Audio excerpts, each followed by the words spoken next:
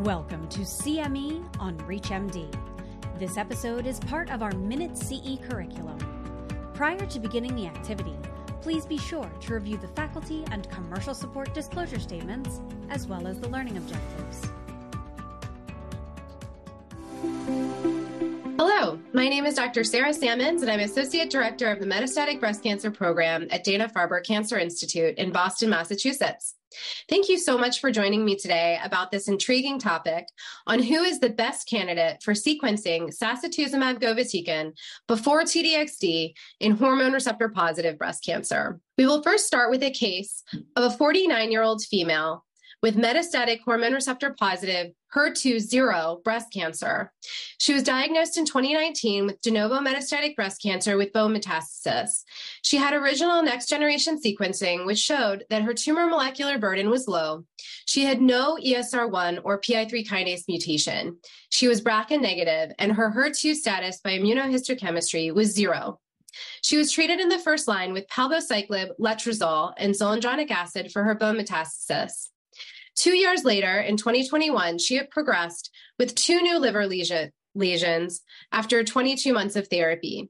She was placed on second-line everolimus and exemestane, of which 4 months later, she had progression in the liver. At this time, she was placed on third-line capecitabine, and after 6 months, she had progression in the liver and bone. A repeat biopsy of her liver metastasis showed that she was still HER2-0 by immunohistochemistry, and she was treated with fourth-line paclitaxel. She now has progressive disease after 5 months of paclitaxel. What next line of therapy would you choose? 1, trastuzumab deruxtecan, 2, sacituzumab govitecan, 3, liposomal doxorubicin, or 4, eribulin. For review, sacituzumab govitecan is the first FDA-approved TROP2 antibody-drug conjugate approved in both triple-negative and hormone receptor-positive breast cancer. Based on the TROPiCS-02 phase 3 clinical trial, sacituzumab was studied versus physician's choice chemotherapy in over 500 patients with metastatic breast cancer. All patients, like this patient in the current study, had prior CDK4/6 inhibitors and a median of 3 prior lines of chemotherapy. Sacituzumab govitecan improved progression-free survival and overall survival versus physician's choice chemotherapy and was statistically significant. Antibody-drug conjugates have redefined our treatment algorithms for hormone receptor-positive breast cancer. The way I think about ADCs and sequencing is split into whether or not patients are HER2 low or HER2-0. Regardless of the HER2 status in hormone receptor-positive breast cancer, we should exhaust all endocrine treatment strategies. First-line chemotherapy for both patient subsets continues to be standard of care systemic chemotherapy prior to antibody-drug conjugate challenge. My preferred choice is capecitabine, as it is oral and generally well tolerated. After first-line capecitabine, then the HER2 status becomes important.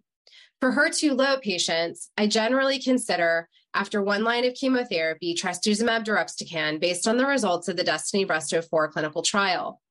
For HER2-0 patients, I will often give a second line of chemotherapy, such as a taxane, and this would be followed by sacituzumab, based on the results of the TROPiCS-02 clinical trial. What patients should we sequence sacituzumab govitecan before T-DXd? Sacituzumab should be used after endocrine resistance is established and at least 2 lines of chemotherapy have been exhausted. Sacituzumab can be considered as the first ADC in HER2-0 patients or in HER2-low patients that have toxicity concerns for T-DXd, such as a history of interstitial lung disease or cardiac history. Thank you so much for joining me today to understand which patients may be sequenced with sacituzumab prior to trastuzumab deruxtecan. You've been listening to CME on ReachMD. This activity is jointly provided by Global Learning Collaborative, GLC, and Total CME LLC, and is part of our Minute CE curriculum. To receive your free CME credit or to download this activity, go to reachmd.com/CME. Thank you for listening.